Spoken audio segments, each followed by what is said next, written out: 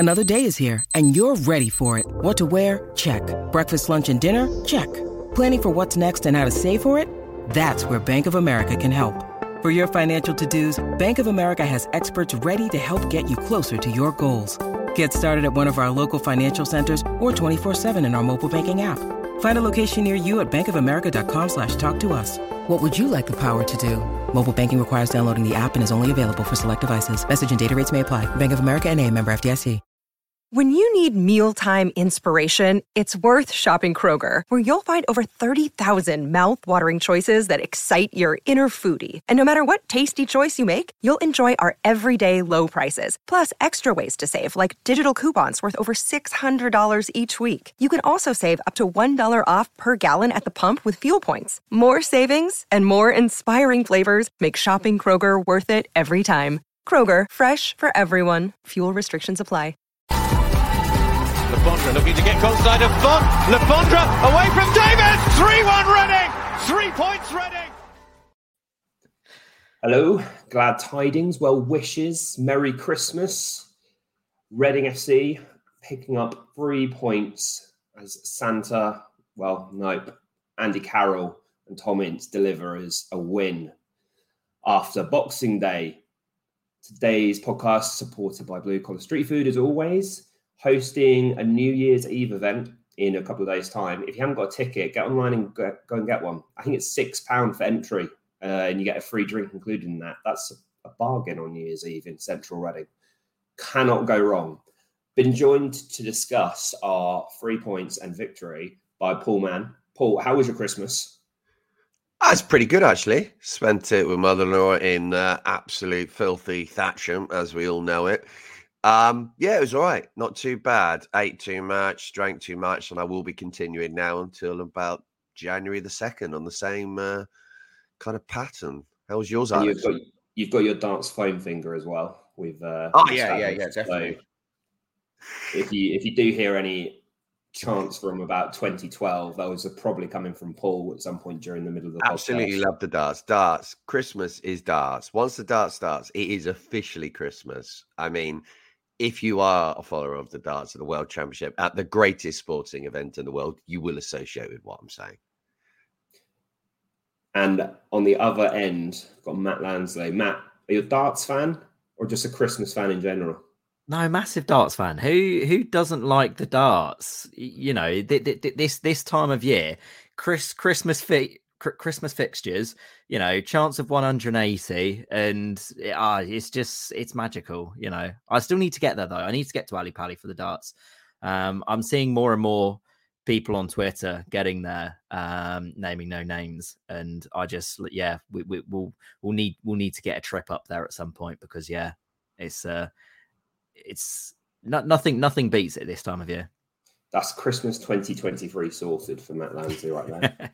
But how was yours, Alex? This is what we need to know. Oh, my Christmas was good. I've seemed to have got a lot of shower gel for Christmas, as every year, and everybody seems to get shower gel. I hope that's not a comment. No, I don't know. I was a little bit worried, but just enjoyable time with family and watching a lot of football, and then getting to head down to the SCL Fortress, as it's now becoming known. Yesterday. Fortress SCL. It's got a nice ring. No, it doesn't.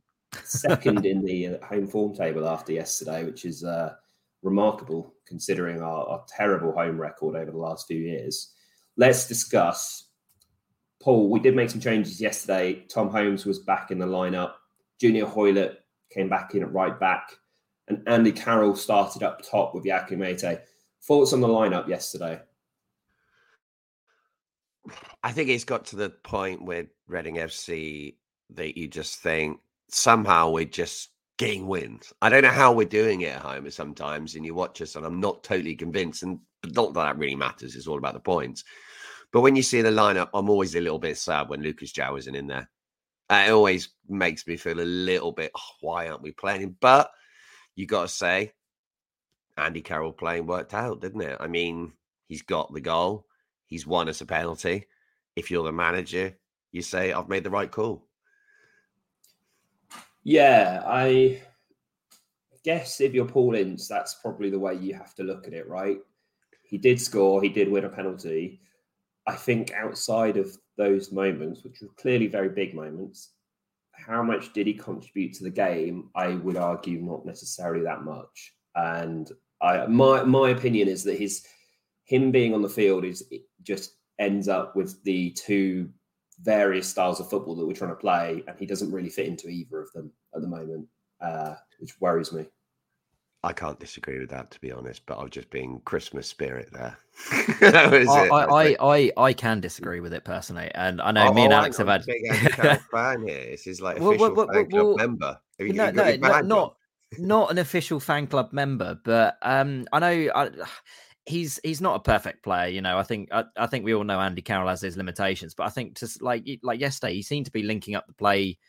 Well, actually, maybe not linking up the play, but I mean, like, it's almost like when he plays, he's going to win the flick-ons, and nobody actually gets on the end of him. You know, you need to have Tom Ince or somebody running onto them. I don't think he is, though. I don't think he's winning the flick-ons anymore.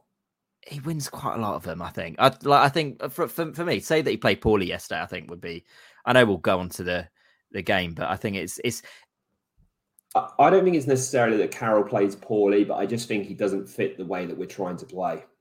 But it's a discussion for another time, because otherwise we'll spend an hour talking about Christmas carols and not actually talk about the rest of the football, because Reading mince pies.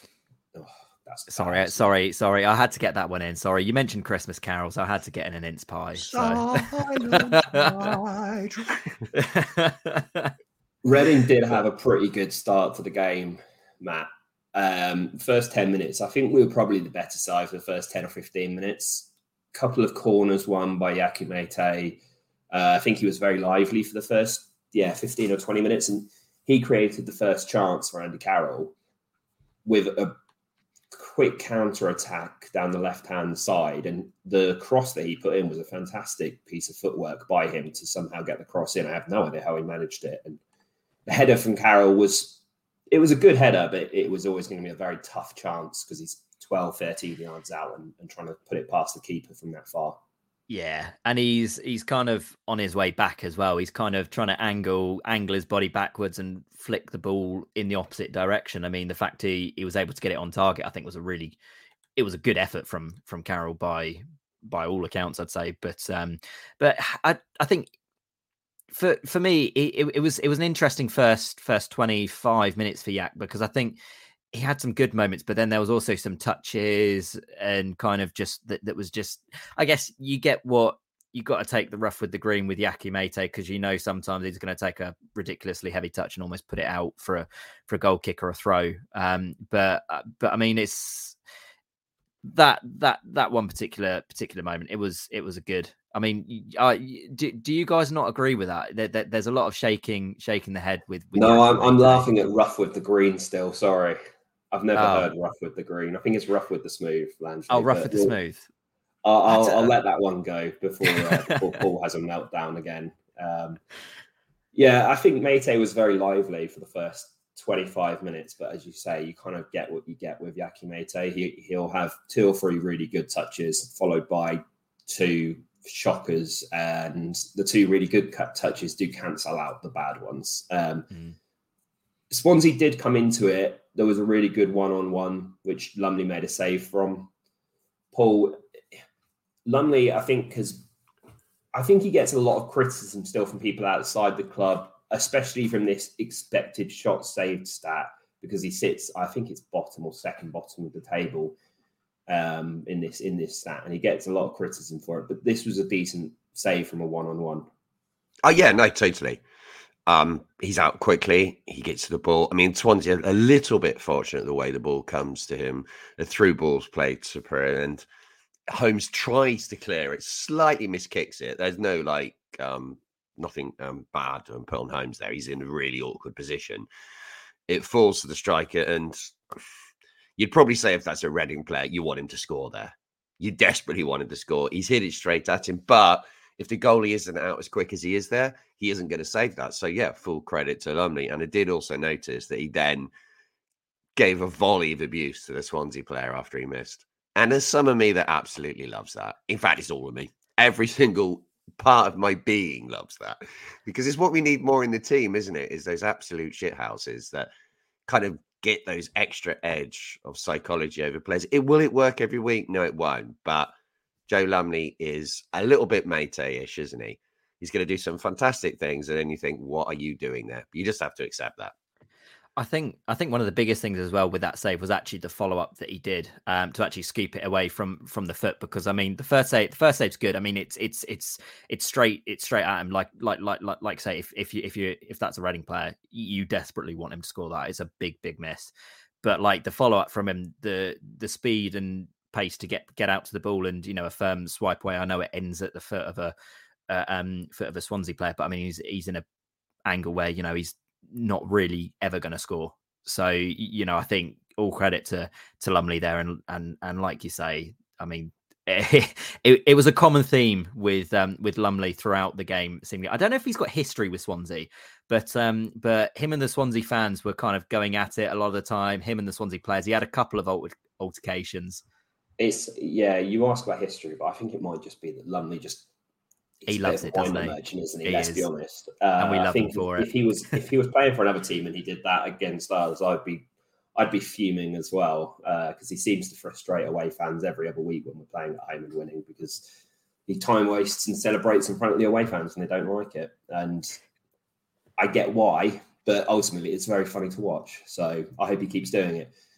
We did get a free kick on the right-hand side a minute later. Good piece of skill from Yaki Mate to win the free kick, and ball gets crossed in from the right-hand side by Tom Ince-Paul. The punch out from the Swansea keeper here is not that good. Let's be honest. In fact, it's bad from the Swansea keeper, and it falls to Andy Carroll, who manages to score with his foot. And I was trying to remember before we started recording. I can't really remember Carroll scoring with his foot, except for against Swansea last season. No, he scored one late one about 6 or 7 weeks ago. Of course, the one that Long crossed into him. Yes. Yeah. So that's the one he scored. Yeah, I don't think he scored many others with his. The Swansea one with the away was the only one. But yeah, the goalkeeper there, fantastic, Benner. I mean, that's poor goalkeeping, isn't it? I mean, you can't say anything else but that. Could he have caught it? Possibly not. But the punch away has got to go much further than that, hasn't it? Or it's got to go at an angle, not right into the centre of the penalty area. I mean, I love it. It's perfect for us. And Carroll takes it well. Not a perfect strike, but he hits it hard enough, gets it on target, and that's all you can do there. I think Andy Carroll does well there because he pulls the defender into thinking that he's going to go attracted to the ball initially, but he just comes out and waits for that kind of drop of the ball, and he takes it. So that's the moments you want from a player. I know we were talking about his link-up play earlier, and yeah, it doesn't help the team. I understand that completely. Lucas Giles much better, but I don't know. You just got to accept he's going to rotate it, and it's what Ince wants to do. It's frustrating sometimes, I feel. It was a good piece of movement by Carroll for the goal. I agree, because he does make the move to go into the 6-yard box and then pulls away just as the ball's coming in, which is completely what you wouldn't expect Andy Carroll to be doing when the ball's being crossed in. So it's a good piece of movement for him to kind of create that chance for himself, certainly. I think the intelligence from him is brilliant on that. I mean, it's like you guys said, that the punch away is feeble, but I think he starts to back away the minute he can see that the ball isn't going to be headed. You can see the keeper's coming for it, and he just positions himself in a good enough area with space around him. And I mean, you might say that he's lucky that, the ball's come to him, on another day, the keeper might be able to get a firm punch on that and it goes 20, 30 yards. But the actual movement of him to pull away there is brilliant. And I mean, I think I sent there's an even funnier, but there's a video online now from a vlog of a Swansea fan who thought the foul from Yaki Mate was never a foul. I mean, it was probably the biggest foul you probably see on the pitch on that day. How on earth they've come away thinking that wasn't a foul, I don't know, but I had to get that one in because it was 100% a foul. There's absolutely no debate. He swipes away his legs. It's not like a horrendous foul. It's not like a sending off or anything silly like that.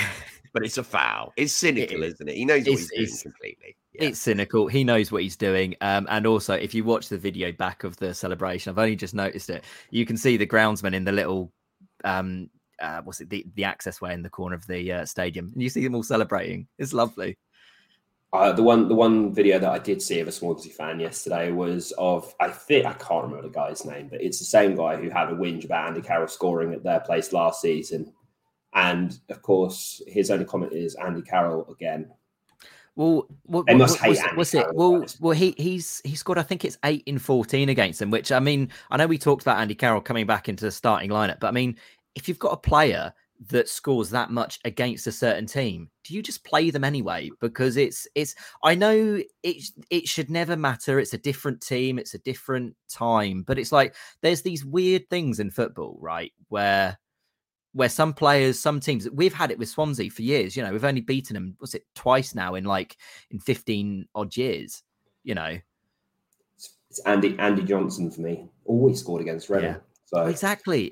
So it's like, you know, some players. I do see your point, Matt. Do see your point.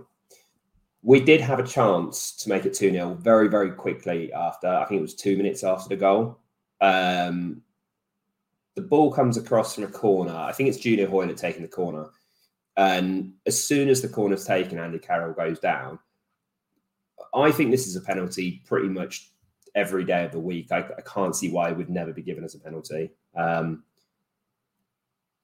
The penalty itself was not very good. I think it's somewhere on the M4. Paul, I don't know where you think that Yakou Meite's penalties ended up, but it just was bad, wasn't it? It was shit, wasn't it? I mean, it's just dreadful. We all love Yakou Meite, and he has scored penalties before, but as you pointed out before we started recording, he hasn't scored one for years now, Alex. I didn't realise that at all. But yeah, that was a really bad one. And December 2019 was the last time he scored. So okay. Yeah, that is a long time ago and much longer than I thought.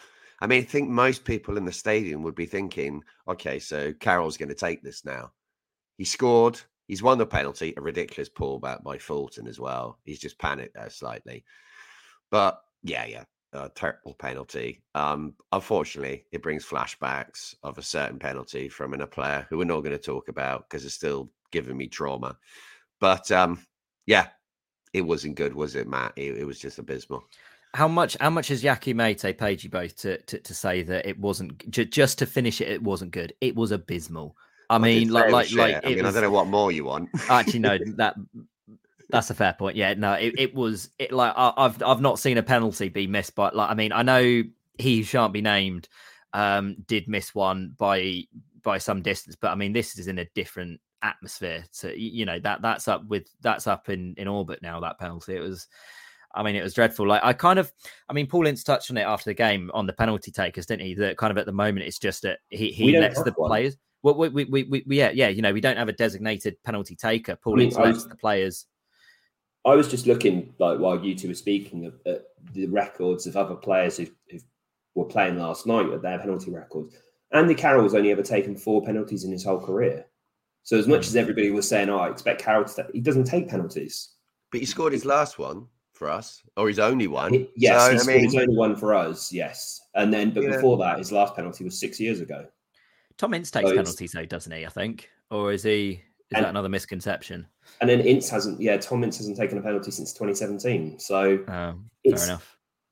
Yeah. It's a difficult one because there just isn't a penalty taker in that team, particularly. Not if Zhau's off. Yeah, if you don't have Lucas Zhau on the field, and probably Shane Long as well, I would have maybe put up there, but there isn't a designated penalty taker in that starting 11 from last night. As far as Would you rather them do what they're doing at the moment, though, and just like actually just whoever's on the pitch, you know, whoever feels good? Because what was it? I think he said that, you know, Carroll was going to take it, but Yak said that he felt good, so Carroll let him take the ball and let him put it down. Would you rather just have a set penalty taker, or would you rather, you know, the player that feels up for it take it? 100%. I think you need to know who's going to take your penalties before the match starts, because if that's a specialist skill, isn't it? We've seen it repeatedly when we've had good penalty takers, and now Meite's been taken off penalties. Paul Ince was not impressed with that penalty at all, in the slightest. I don't think anyone was, were they? Yeah. So yeah, I mean, who knows? basing it on feelings and vibes is not the way to try and pick your penalty taker. Like life's all about you vibes. Do it in training. All about vibes. You do it in training. You should know who the best penalty takers are in the team. Go with them.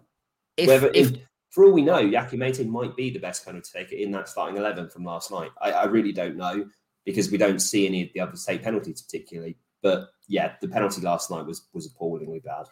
You know what, though? I would have loved for Joe Lumley to have felt like he wanted to take the penalty and then he'd come up and smash it home and celebrate in front of the away fans. I'm there for that. I'm there for. In for that idea. It just be so jumping, and he would go up to the away fans and just give it the old salute, wouldn't he? He would give it the full salute, the full 9 yards. He'd knee slide. He'd do his old knees up celebration, and that'd be glorious. I want to see that. But I mean, I think the most shocked by that miss last night was Yakou Méïté when you saw his face on Sky afterwards when he'd taken it. I mean, he could not believe what he'd done because the goalie dives really early as well. The goalkeeper dives early. He sent him the wrong way. You know, he's just going straight down the middle. But I mean, like, I don't like. In fairness to Méïté, he's not going to strike a ball worse. Well, he's not going to strike a ball higher than that in his career. I don't think. No, it's one of those things. He may do. We've seen Yakou Méïté put some sky high outfits in the past. Yeah, no, that's true. Yeah, talking of errors, the start of the second half. Russell Martin football comes and just absolutely kills Swansea here at the start of the second half because I have no idea how this is seen as a good idea by those down in South Wales to try and play out from the back when you're under pressure like this. But Loom pressures the Swansea player. I don't know which Swansea player it is, but he pressures the Swansea player into giving up the ball early off a goal kick, Matt. Ince picks up the ball, and yes, it's deflected, but this is madness, surely, from a Swansea perspective. It's crazy. And I think actually looking at reaction and comments from Swansea fans, it's a recurring theme, you know, conceding goals like this. I mean, how many times do we see, you know, rubbish like this under Stam? You know, I mean, as I'm not going to go into it, but as you guys know, I've not been a fan of Russell Martin. I mean, even since he joined Swansea, since his Milton Keynes Dons days, I don't really think he's done anything as a manager, and yet he thinks he's, you know, the Pep Guardiola of the Championship just because his team can do 500 passes in a game. But like we saw this as well at Hull, where the defender will pass to the keeper and then the keeper will walk out. What's the point? I again, I don't know if I've missed something in maybe what teams are doing at the moment, but I mean, I don't know. It's a really strange one because it straight away puts every other player on the field onside as well, which that means if you do invites some pressure in as well, you are immediately under pressure. Which I don't know. I honestly couldn't tell you. I don't know why the goalkeeper doesn't play it to the defender to begin with if you're going to do that, but I'm not sure. It's the honest answer. But, I mean, the pass to Joe Allen is just, I mean, it's ludicrous. I mean, like to be fair, Loom deserves a lot of credit for being right on the ball and pressuring Joe Allen. You know, I mean, it was probably, I don't think Loom had that great of a game. You know, again, his passing, his touch was all astray again. But I mean, that one moment from him, it's the one thing he seems to do well is pressure players and use his physicality. And he did that well in that moment. And, you know, I mean, Ince picks it up and does really well. It's a good finish into the corner. Can't get onto the subject of Loom's passing because otherwise I might. Yeah, let's avoid that one. We've touched on it enough. Let's move on. Yeah, I'm sure there'll be maybe on a bad game where we'll probably touch on it. But yeah, we've. It's a good finish by Ince, though, isn't it? It's really good, and I think the good thing as well. He's scoring a bit more now. Ince he's taking more shots, which is good. And you know, I mean, I guess, you know, everyone really knows his goal scoring pedigree that he's had in the past. You know, hopefully, you know, he will start to pick that up again. Yeah, I mean, he shoots. He's a little bit lucky with the deflection, isn't he? But it doesn't really matter, does it? Like you say, if he doesn't shoot, make your own luck. Score there, and it's all about kind of like taking those opportunities. There was no one else he could pass to. I think Carroll would have been offside, so he had no real option, and it'd be stupid not to shoot there. So, yet again, Tom Ince is miles ahead in the player of the season, isn't he? It's at the moment still, and we're in December. There's no one even near him. It's a matter of who's going to be runner-up now. It's not even a contest. Like, I don't honestly, I'm not sure if there's any point in the club bothering to do a vote. Because let's be honest here, everyone knows it's going to be Tom Ince. But everyone thought this with Swift, right? And then it was Andy Yiadom. It can change. It can change in the last few months. There's a lot of recency bias in those votes. Yeah. We do have a tendency to like a goalkeeper and like a defender. And at this rate, Joe Lumley with his shithousery. I mean, it'll be more a shithousery award. But I think everyone looks at the effort that Tom Ince puts in. I mean, nobody's put in the effort that Tom Ince puts in on a weekly basis since the days of I'd probably say like Joby McAnuff. He reminds me a lot of Joby as well because he's lost a bit of the pace now. Ince, he doesn't have the blistering pace that he used to have, but he's still very good on the ball, runs his socks off, and he does his talking on the pitch. Joby he does a lot of talking on the pitch. Well, maybe not talking, shouting. Guy after and said, Tom moans a lot on the pitch. He's always moaning at other players, but the team let him do that because of all the effort he puts in. Yeah, but I think you've got to have you've got to sometimes have those leaders, right? I mean, and it's all good having like Yiadom and Holmes at the back, but you've got to have a leader, up the pitch. And I know it might be divisive amongst some people about how much that unsettles it, and maybe if you've gone on a bad run, you might end up seeing a McShane and Danny Williams moment, which nobody really wants to. See again, but I mean, I think someone's got to take hold up there, and Ince, to be fair, he's leading by example with his performances, and if he wasn't putting the effort in, if he wasn't making the runs, if he wasn't doing the running himself, you'd probably look at him and say, well, you can't really make those comments and look like a grumpy kid, if you're not putting in the effort. But he is. I know he's like the captain, Yiadom, but for me, Tom Ince is our main player. He's the leader on the pitch, isn't he? 100%. I don't think anyone can really argue with that one. I mean, sure, people will, but for me, he's the person. If he's on his game, he can lift the whole of the team. It doesn't always work, but you feel like he drives us on, not just in a positive sense, but it is positive still. The way defensively he pushes up and presses, I think helps us so much. Yeah. Well, and like we say time and time again, if Ince plays well, we win. And the team plays well, so. After a very positive first 65 minutes yesterday, and a very positive first 25 minutes of this podcast, we now get to move on to what was the most bizarre moment I can remember as from last night doing, which is bringing on Baba Rahman for Yakou Meite at 2-0 and moving to 2 up front. Why did we go from 5-4-1 and playing Carroll up front on his own to 5-3-2 and putting Tom McIntyre onto the left wing, which made absolutely zero sense, and then in central midfield? What is this substitution about? What is it meant to achieve? I don't get it at all. It completely killed the game off for us, and we had zero attempts or zero even hope of holding onto the ball against Swansea after that, and all it became was attack against defence. And it felt inevitable that Swansea were going to create chances. Something has to be in Rahman's contract. Substitution. I don't get it. I do not understand what Rahman coming on was meant to do. Something has to be in his contract, surely, about playing time. We've heard it with what Bowen has said about, they had to be, clever with how they got players in. I mean, like I say, it's a bit nonsensical. I know Ince probably had in his mind, the 3-2 turnaround earlier in the season, but I mean, taking Meite off and moving McIntyre into midfield. I mean, the defence at that point, it was. I mean, Swansea came out actually at the start of the second half quite well, but the second goal killed it off. They made a couple of subs. I think they made a triple sub at one point, didn't they? But they weren't really getting anywhere. And Rahman isn't really the best defensively, to put it nicely. Is he? To me, it's not even the fact that it's Rahman who's come on though. It's the move it's the switch of formation from going from 4 in midfield to 3 in midfield against Swansea, who are this really high possession. We're going to keep passing the ball kind of team. Why are you taking a man out of the midfield? What's the logic?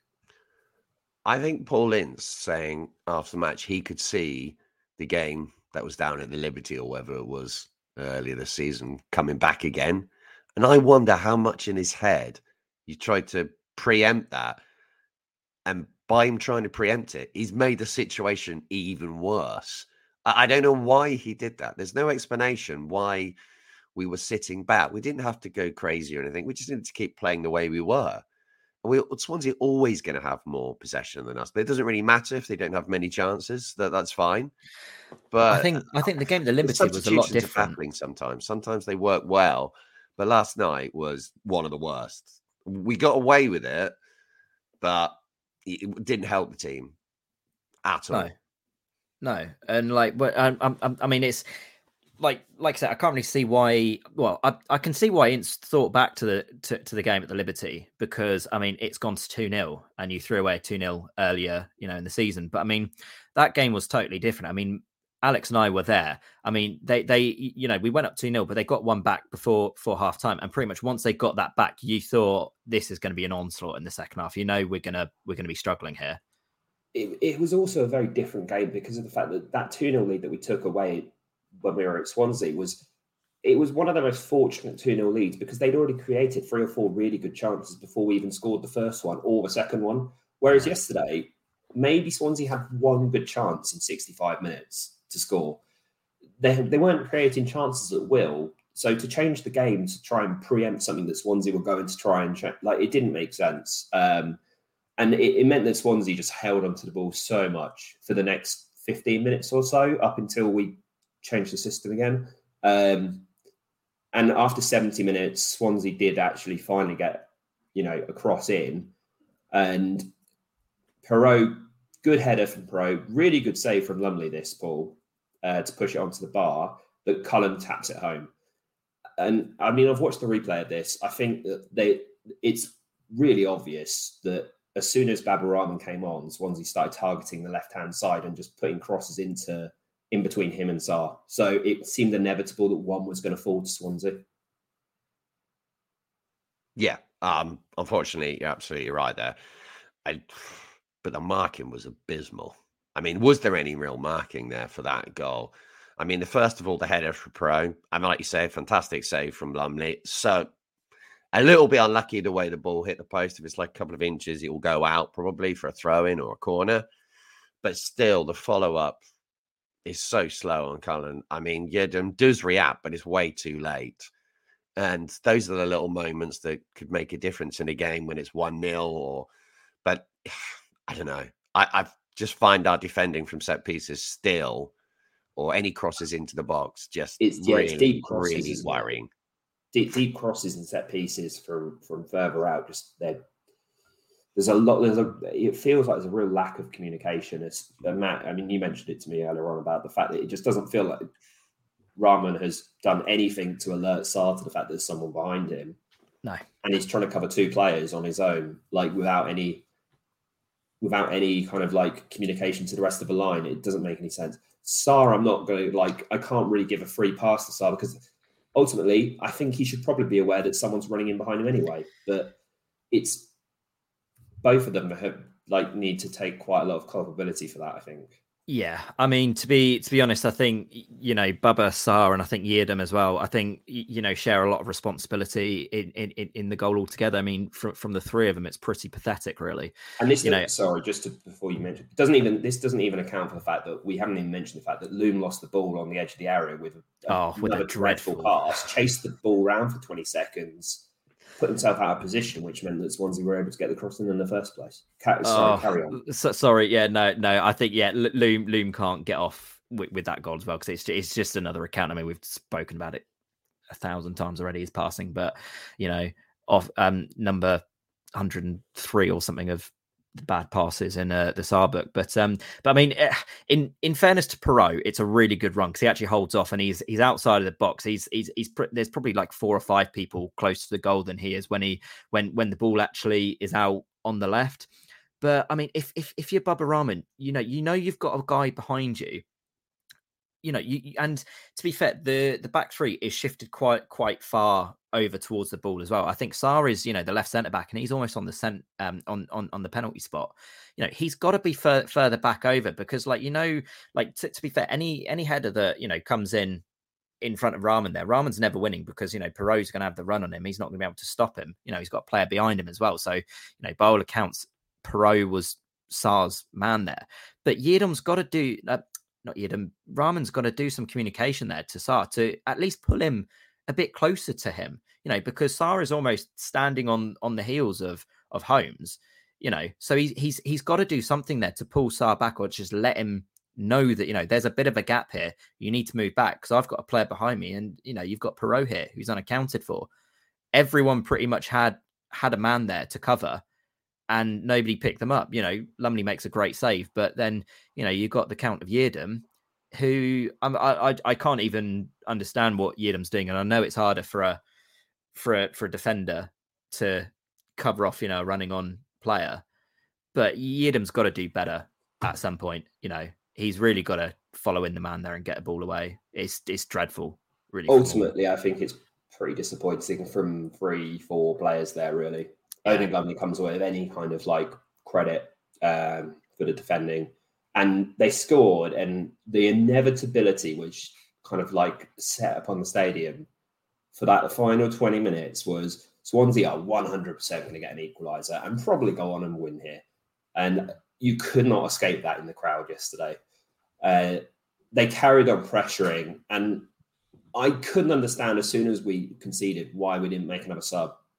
Why didn't Zhao come on at 70 minutes? He's probably our best player in terms of winning fouls side the field. I would have loved to have seen Zhao come on for the final 20 minutes. Mbengue and Long come on at 80 minutes. Swansea hadn't really created that many more big opportunities by that point. And they do keep pressuring for the final 20 minutes. And the biggest chance that Swansea get, I think, falls to Harry Darling, I think it is, in injury time. And it's from a free kick. And Paul, this is another really big chance. And the shape in the last 20 minutes just it didn't fall to pieces necessarily, but we just didn't, it just looked like chaos. Yeah, it was chaos, and Darling should score there. It's an absolute sitter, isn't it, really? If he heads that anywhere else, 2 yards either side of Lumley, and it's probably a goal because he's so close in, but he didn't. That's the only positive I can take out of that, because it was shambolic defending. There's no one near him. The nearest player to him was Shane Long. And if that's a situation when you're defending a set piece in the 94th minute, something's gone seriously wrong. That's not a good scenario. But we take it. We move on. We then have Norwich away. I mean, it's going to be tough, isn't it? But I just want to think, Norwich have sacked Dean Smith. Yeah, of course. Before they play Reading. Because I think was that the 5th manager that we've played this season, where they've sacked the managers just before we've played them. Yeah, I think so. It's something I just want to go back to. I think another reason why I was so nervous in the crowd was our record against Swansea overall. Was it 1 win in 22 games we had against them?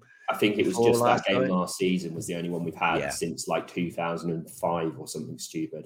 Let's be honest, that playoff final still haunts all of us. We can try and forget about it, but it does. But actually, in the last couple of years, we've actually had a couple of games which have damaged them. So I'm quite happy with that. But yeah, Norwich. The Russell Martin effect. It is indeed. You're absolutely right there. Your biggest, you love him. Absolutely love him. Norwich, go and get him quick. We might get a win against you at the weekend then. Weekend on Friday. Beaten twice in a week. That would be beautiful. I will point out, if Norwich do get Russell Martin, we can just look at the end of the game last night, because Joe Lumley celebrated in front of the away fans. Russell Martin took quite a lot of exception to this. He was not impressed, was he? It's just classic Russell Martin, that though. It's just throwing your toys out of the pram for no reason. And then he had a go at his players afterwards for the fact that none of his players had a problem with Lumley celebrating at the end. And it's just give over, mate. You've got the ego of like a Jose Mourinho on steroids, and yet you're a crap Championship manager. Just face it. You've been Lumleyed. Get over it. You've been Lumley. This is what happened. Podcast name right there. Someone needs to find Joe Lumley on Cameo or Frills or whatever it was that Paul Ince recorded his on, and get Lumley to do that. And I'm sure someone will pony up a little fundraiser for that. Yeah, as Paul said, we've got Norwich on Friday, live on Red Button, I believe, Friday evening. Matt, it's difficult to get much of a score prediction, I think, because obviously Norwich are playing very inconsistently. Now I've sacked their manager. It genuinely feels like it could be any score on Friday. And we're playing away from home. We're being positively abysmal away from home, really, this season. I think have we got? I think only 1 or 2 wins. Oh, was it 3 wins? Oh, as many as 3. Oh, blimey. Yeah. So I mean, let's get a number generator and pick out some numbers. 5-3 Reading. There you go. There's my prediction. Yeah. Who knows? What's your random number generator say? I'm going to go for 1-0. Why not? Yeah, because we've all know we're 23rd. Boring number generator. So we're really bad away from home. But Norwich are not very good. But the Tossers have fucking sacked their manager, haven't they? Absolute shit houses. That's what I say. Actually, I'm going to go for 4-1 to Norwich just because it could be any score and might as well predict us to lose. And that way I'll be pleased when we don't.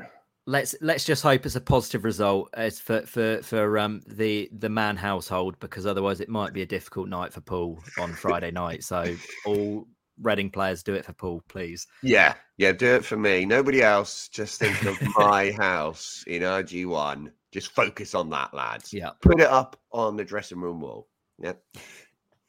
We'll be back on Saturday with a review of the Norwich game and a review of 2022 as a whole. Can you believe a lot has happened this year? We'll be back on Saturday to review it all, but so much has happened since Derby on the 3rd of January or whatever it was, and we conceded in the last minute. It's been a long year. It's been a very long year. Jacob will be back at some point before the Norwich game with a preview, and we will speak to you all very, very soon. Until then, enjoy the rest of your Christmas. If you're off from work, have a lovely time off. If you're working, hope it's quiet. And that's all from me. I'll pass you to Paul because he's still got something to say. Just want to finish with this. 180.